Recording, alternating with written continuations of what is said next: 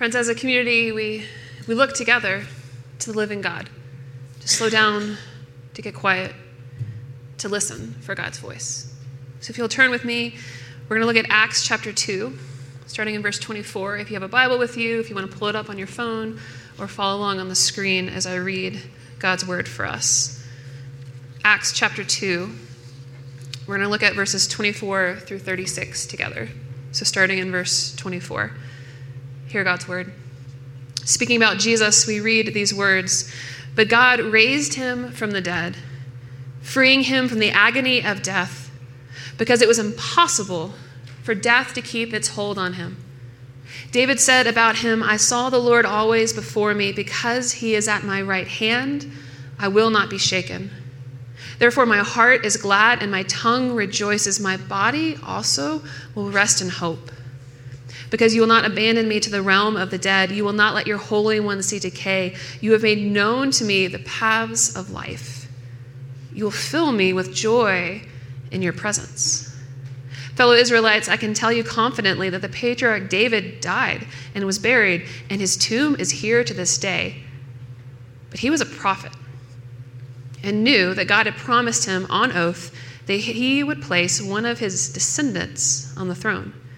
Seeing what was to come, he spoke of the resurrection of the Messiah, that he was not abandoned to the realm of the dead, nor did his body see decay. God has raised this Jesus to life, and we are all witnesses of it. Exalted to the right hand of God, he has received from the Father the promised Holy Spirit and has poured out what you now see and hear. For David did not ascend to heaven, and yet he said, 'The Lord said to my Lord, sit at my right hand until I make your enemies a footstool for your feet.' Therefore, let all Israel be assured of this: God has made this Jesus, whom you crucified, both Lord and Messiah." Let's pray. God, we are desperate for a word from you. And so we pray humbly and confidently because you're here. You're with us by your Spirit, and you're speaking. And so we pray, come Holy Spirit, help us to hear, to actually hear from you, God. And help us to actually receive your word, and help us to be transformed by your word today. Make us a people of hope in this place. In Jesus' name, amen. We feel the madness of our world. Of course we do. The past couple of weeks, it's been overwhelming. The news just keeps coming in. The horrific mass shooting in Buffalo, New York, fueled by the evils of white supremacy and racist conspiracy theories. An 18-year-old man drove 3 hours to a predominantly black neighborhood where he opened fire in a Tops grocery store, killing 10 people, injuring 3. 11 of those victims were black. There were recent shootings in Dallas, Texas, where Asian Americans were targeted. And this comes in the midst of an increase of violence against Asian Americans in our country over the past couple of years. There was a shooting in Southern California at a Presbyterian church where a mostly older Taiwanese congregation was gathered to welcome back a former pastor. And one man was killed as he heroically went to stop the shooter. And then Tuesday, another mass shooting, this time at a Texas elementary school. 19 children, 4th graders, 2 teachers, 2 adults, murdered. We feel the madness of gun violence in our country, acts of hatred, terror, racism, and the world feels unhinged, full of chaos, unglued, deeply, deeply broken. And we feel this in all sorts of ways. Yes, we feel it globally and nationally. We feel it in our own lives when our world feels unhinged, like it's just ripping at the seams. It's the medical diagnosis that turns your world upside down in the course of one doctor's appointment. It's the call from your boss that your position is being eliminated, effective immediately. It's the return home from that dream vacation to find that your house is flooded. Your insurance says they're not going to cover it. It's the ongoing struggle that we all face of broken relationships, chronic illness, financial difficulties. And of course, we're still facing the fallout of 2+ years of a global pandemic, the collective trauma and grief and suffering there. And the list keeps going. Food shortages around the world, felt particularly in places like Afghanistan and Somalia and Ethiopia and Kenya. I saw a report this week that there are now over 100 million people displaced because of conflict. Over 100 million people, that's a record in our modern history. And the list keeps going. Rising inflation, daily watching the horrors of war in Ukraine, political strife here and around the world, nationwide shortage of baby formula, and parents are desperate to meet the most basic need of their child. And the list keeps going. And I trust that you have your own examples, things that are maybe top of your mind this morning, things that maybe kept you up last night, things that are on your heart. I think even in sort of mundane ways, if you can even call it that, we feel the madness of social media, supply chain issues, lines at DIA, price of gas, the weather lately. And it raises a lot of questions, I think. But certainly one of them is, who is in charge here? Who's in charge? And depending on who you ask, you're going to get a different answer. Who's in charge here? Well, some would say no one is. That all of life is sort of this randomness, chance maybe. Others would maybe point to some sort of like benign force, like the universe, that every once in a while sort of moves the chess pieces along. Others would point to those with the deepest pockets or the most political clout, like those people are in charge. And before you start to worry that this is the most depressing sermon ever, the Christian claim is starkly different. Who's in charge here? Jesus. Jesus is. Does that sound crazy? Hopelessly naive? Really obtuse? Like if you're going to believe that, you got to put your head in the sand? Well, let's look again at our passage. Let's turn again, people of God, to the Word of God. Here again, Acts chapter 2, verse 24. But God raised him from the dead, freeing him from the agony of death, because it was impossible for death to keep its hold on him. Peter, this follower of Jesus, preaching to the crowd gathered on Pentecost, this day where God's Spirit is poured out on all God's people, Peter boldly proclaims that death couldn't hold Jesus, that the powers of death that wreak havoc in our world could not contain the Son of God, could not hold Jesus down. And Peter's on a roll. He's fired up. The Spirit's been poured out, so he keeps preaching. And he refers to King David, the most famous king of Israel. And he says God had made a promise to David that one of his own descendants would sit on the throne forever. And the words ascribed to David in our passage, they come from Psalm 16. And Peter says David was speaking prophetically. He's looking down the road. He's talking about one who would come. He's talking about the resurrection of the Messiah. And so today we're going to focus on what Peter says next, and what comes next in his sermon, on what comes next in the story of Jesus, the ascension of Jesus. We actually just celebrated Ascension Day. It was Thursday. Happy Ascension Day. I'm probably like the 50th person who's told you that, right? Like, hope you got a cake out of it, maybe a Grubhub gift card, a traditional Ascension Day Grubhub gift card. That's a thing. It's not a thing. Scriptures tell us death couldn't hold him down. And 40 days later, after Jesus was raised from the dead, he ascended into heaven. And what does that mean?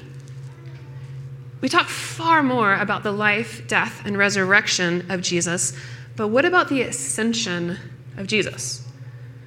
One scholar says we treat the ascension of Jesus sort of like an epilogue in a novel. Like all the main action has been resolved, but we have a few pages left to sort of catch up with where Jesus is now, sort of like a great celebrity. Where are they now?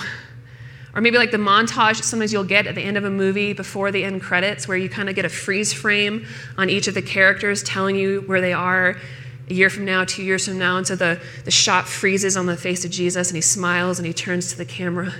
And the type comes up on the screen, Jesus ascended to heaven. What does it mean, church? When we confess these words in the Apostles' Creed, we believe he ascended into heaven. He's seated at the right hand of the Father. We read at the end of the Gospel of Luke, we read while he was blessing them, he left them and was taken up into heaven. Okay, so did Jesus sort of float away, up, and away? Is that what we're to imagine when we read Scripture?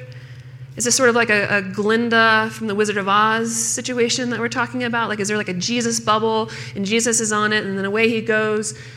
Is that what we're talking about? What does it mean that Jesus was taken up into heaven, that he ascended into heaven? Well, the language of Scripture is inviting us to understand a metaphorical ascent. A metaphorical ascent. As scholar N.T. Wright points out, when we talk about heaven, we're talking about God's space. When we talk about earth, we're talking about the space of humans, where humans dwell. So you have God's space and you have human space, heaven and earth. And here's the thing, heaven and earth were always meant to overlap and intersect, to come together. Think Garden of Eden. In the beginning, God dwelling with human beings, fully present to his creation. Heaven and earth overlapping, intersecting. Now, you and I know the rupture effect of sin, how sin pulls everything apart, the fragmentation of sin. But God's space and human space was always meant to overlap, to intersect, to come together, to be joined together. And they do in Jesus. Jesus, who is fully human and fully God, fully at home on earth and in heaven, in human space and God space. In Jesus, in the very person of Jesus, heaven and earth come together, on earth as it is in heaven.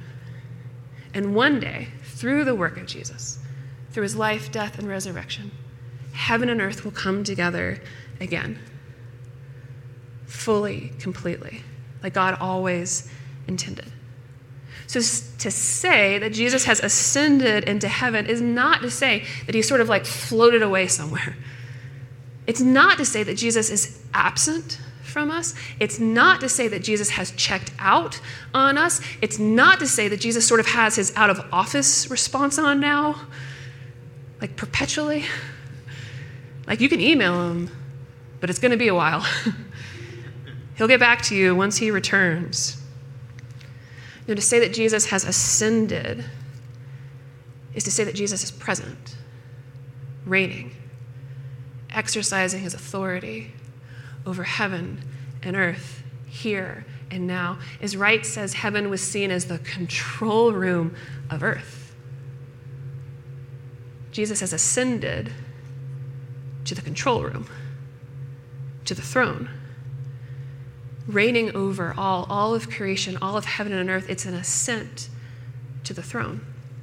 When you hear these words from Ephesians 1, Paul writes, I pray that the eyes of your heart may be enlightened, in order that you may know the hope to which he's called you, the riches of his glorious inheritance in his holy people, and his incomparably great power for us who believe. That power is the same as the mighty strength he exerted when he raised Christ from the dead and seated him at his right hand in the heavenly realms, far above all rule and authority, power and dominion, and every name that is invoked, not only in the present age, but also in the one to come.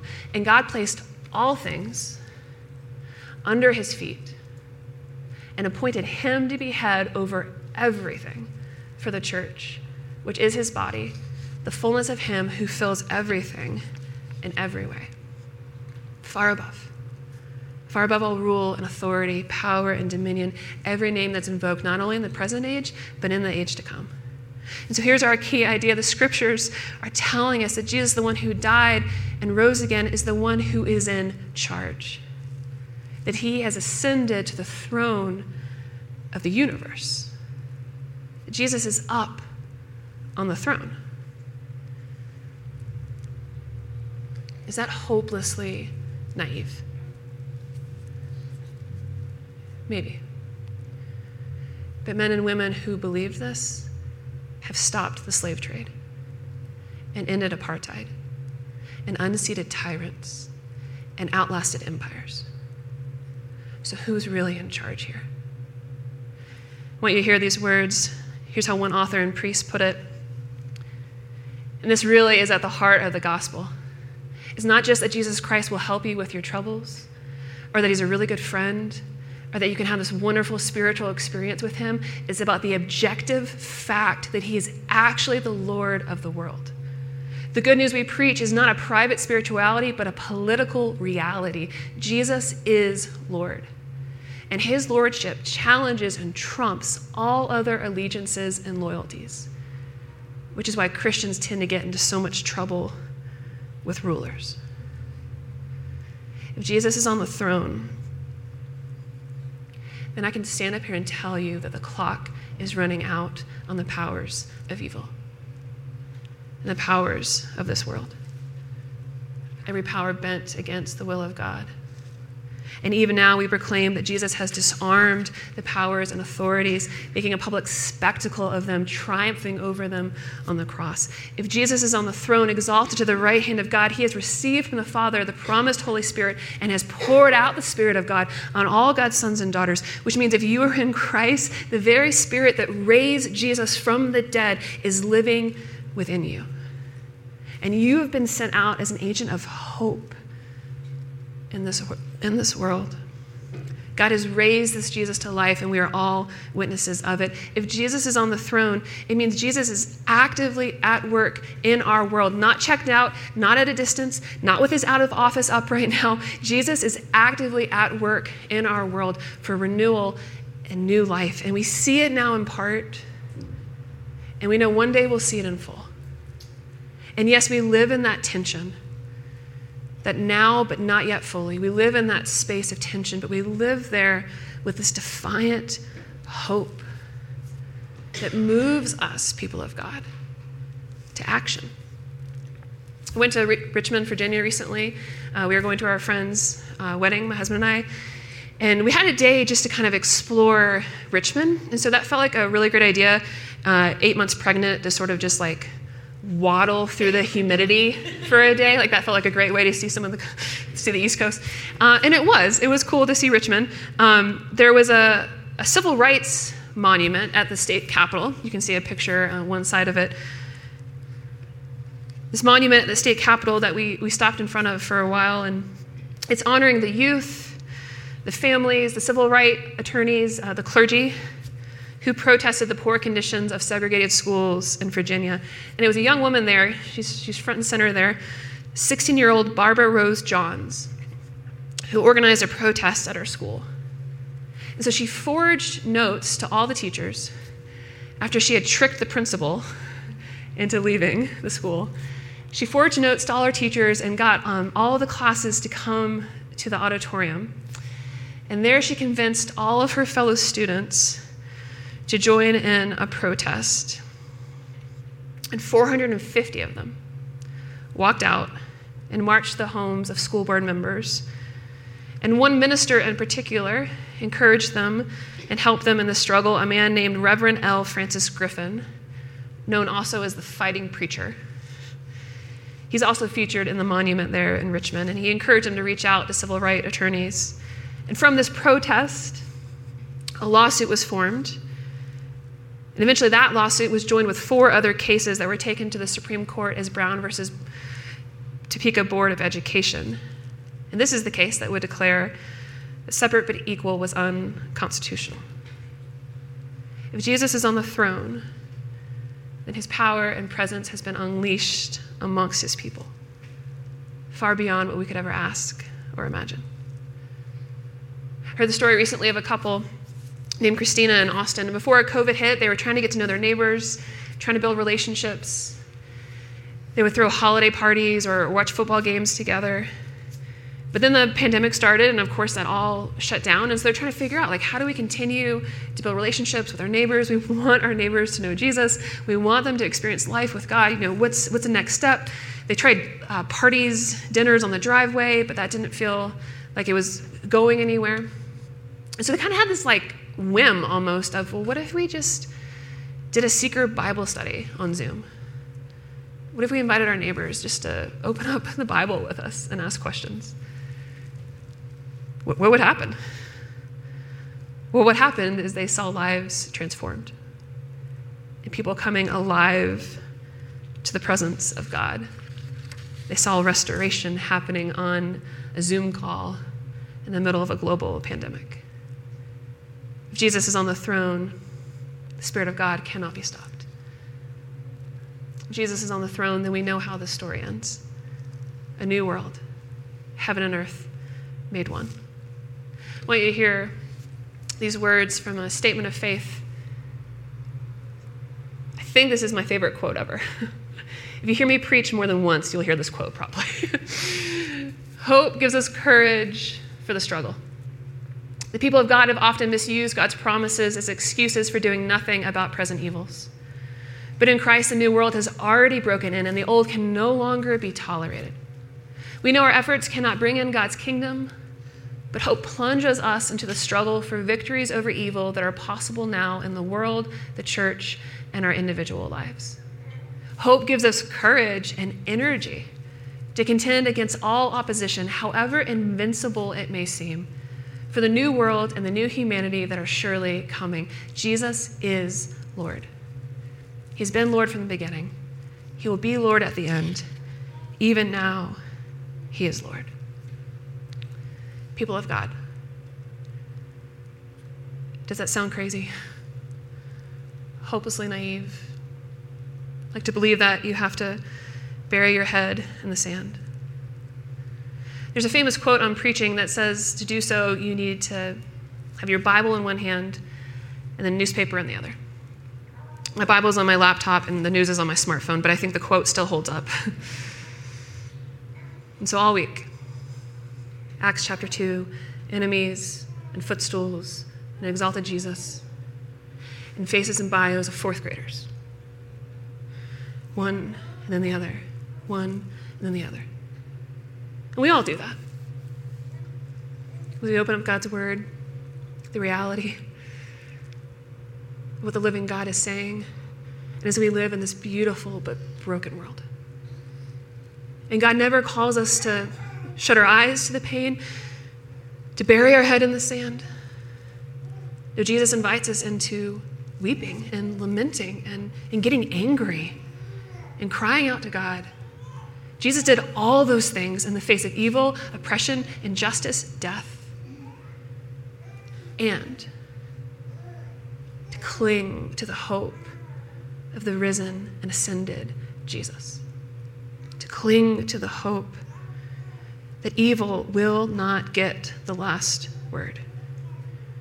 The madness of our world does not get the final word. The seeming chaos of injustice, of sin, of evil does not win out, will not last. For Jesus has ascended to the throne. Jesus is the good King, the righteous King, the just King, the one who is in the process of setting the world right. We see it in part now. One day we will see it in full. Jesus, the good King, the just King, the righteous King, the one who is not far off, who is not checked out. Who is it that sits at the right hand of God? It's the one with scars in his hands, who was nailed to a cross for our healing and for the healing of the world. Who is it that sits at the right hand of God, the one who's been called a man of sorrows, well acquainted with grief, who fully entered into our suffering and came out the other side, the one who, being in very nature God, did not consider equality with God something to be grasped, to use to his own advantage. Rather, he made himself nothing by taking the very nature of a servant, being made in appearance as a human, as a man, and he humbled himself by becoming obedient to death, even death on a cross. Therefore, God exalted him to the highest place and gave him the name that is above every other name, that at the name of Jesus, every tongue is going to confess, and Every knee is going to bow. Jesus Christ is Lord, to the glory of God the Father. The Christian claim is that we have not been left alone. We have not been left to figure this out on our own. Evil will not win out. Injustice will not go unchecked. That last enemy, death itself, will be defeated. Jesus has ascended to the throne. And that hope, people of God, gives us courage and energy for the struggle. So as we close, I want to just speak these words that Jesus spoke over his disciples, that Jesus speaks over us. From Matthew 28, if you feel comfortable, I encourage you, invite you just to put your hands out to receive these words from Jesus that he speaks over you, New Denver Church. Jesus says, all authority in heaven and on earth has been given to me. All authority in heaven and on earth has been given to me. Therefore, go and make disciples of all nations, baptizing them in the name of the Father and of the Son and of the Holy Spirit, and teaching them to obey everything I have commanded you. And surely I am with you always, to the very end of the age. Let's pray. Jesus, I know in a room this size, group this size, lots of stories, lots of things we carry into this place. So I pray, God, in your tender mercy, that you would just sweep us up in your presence.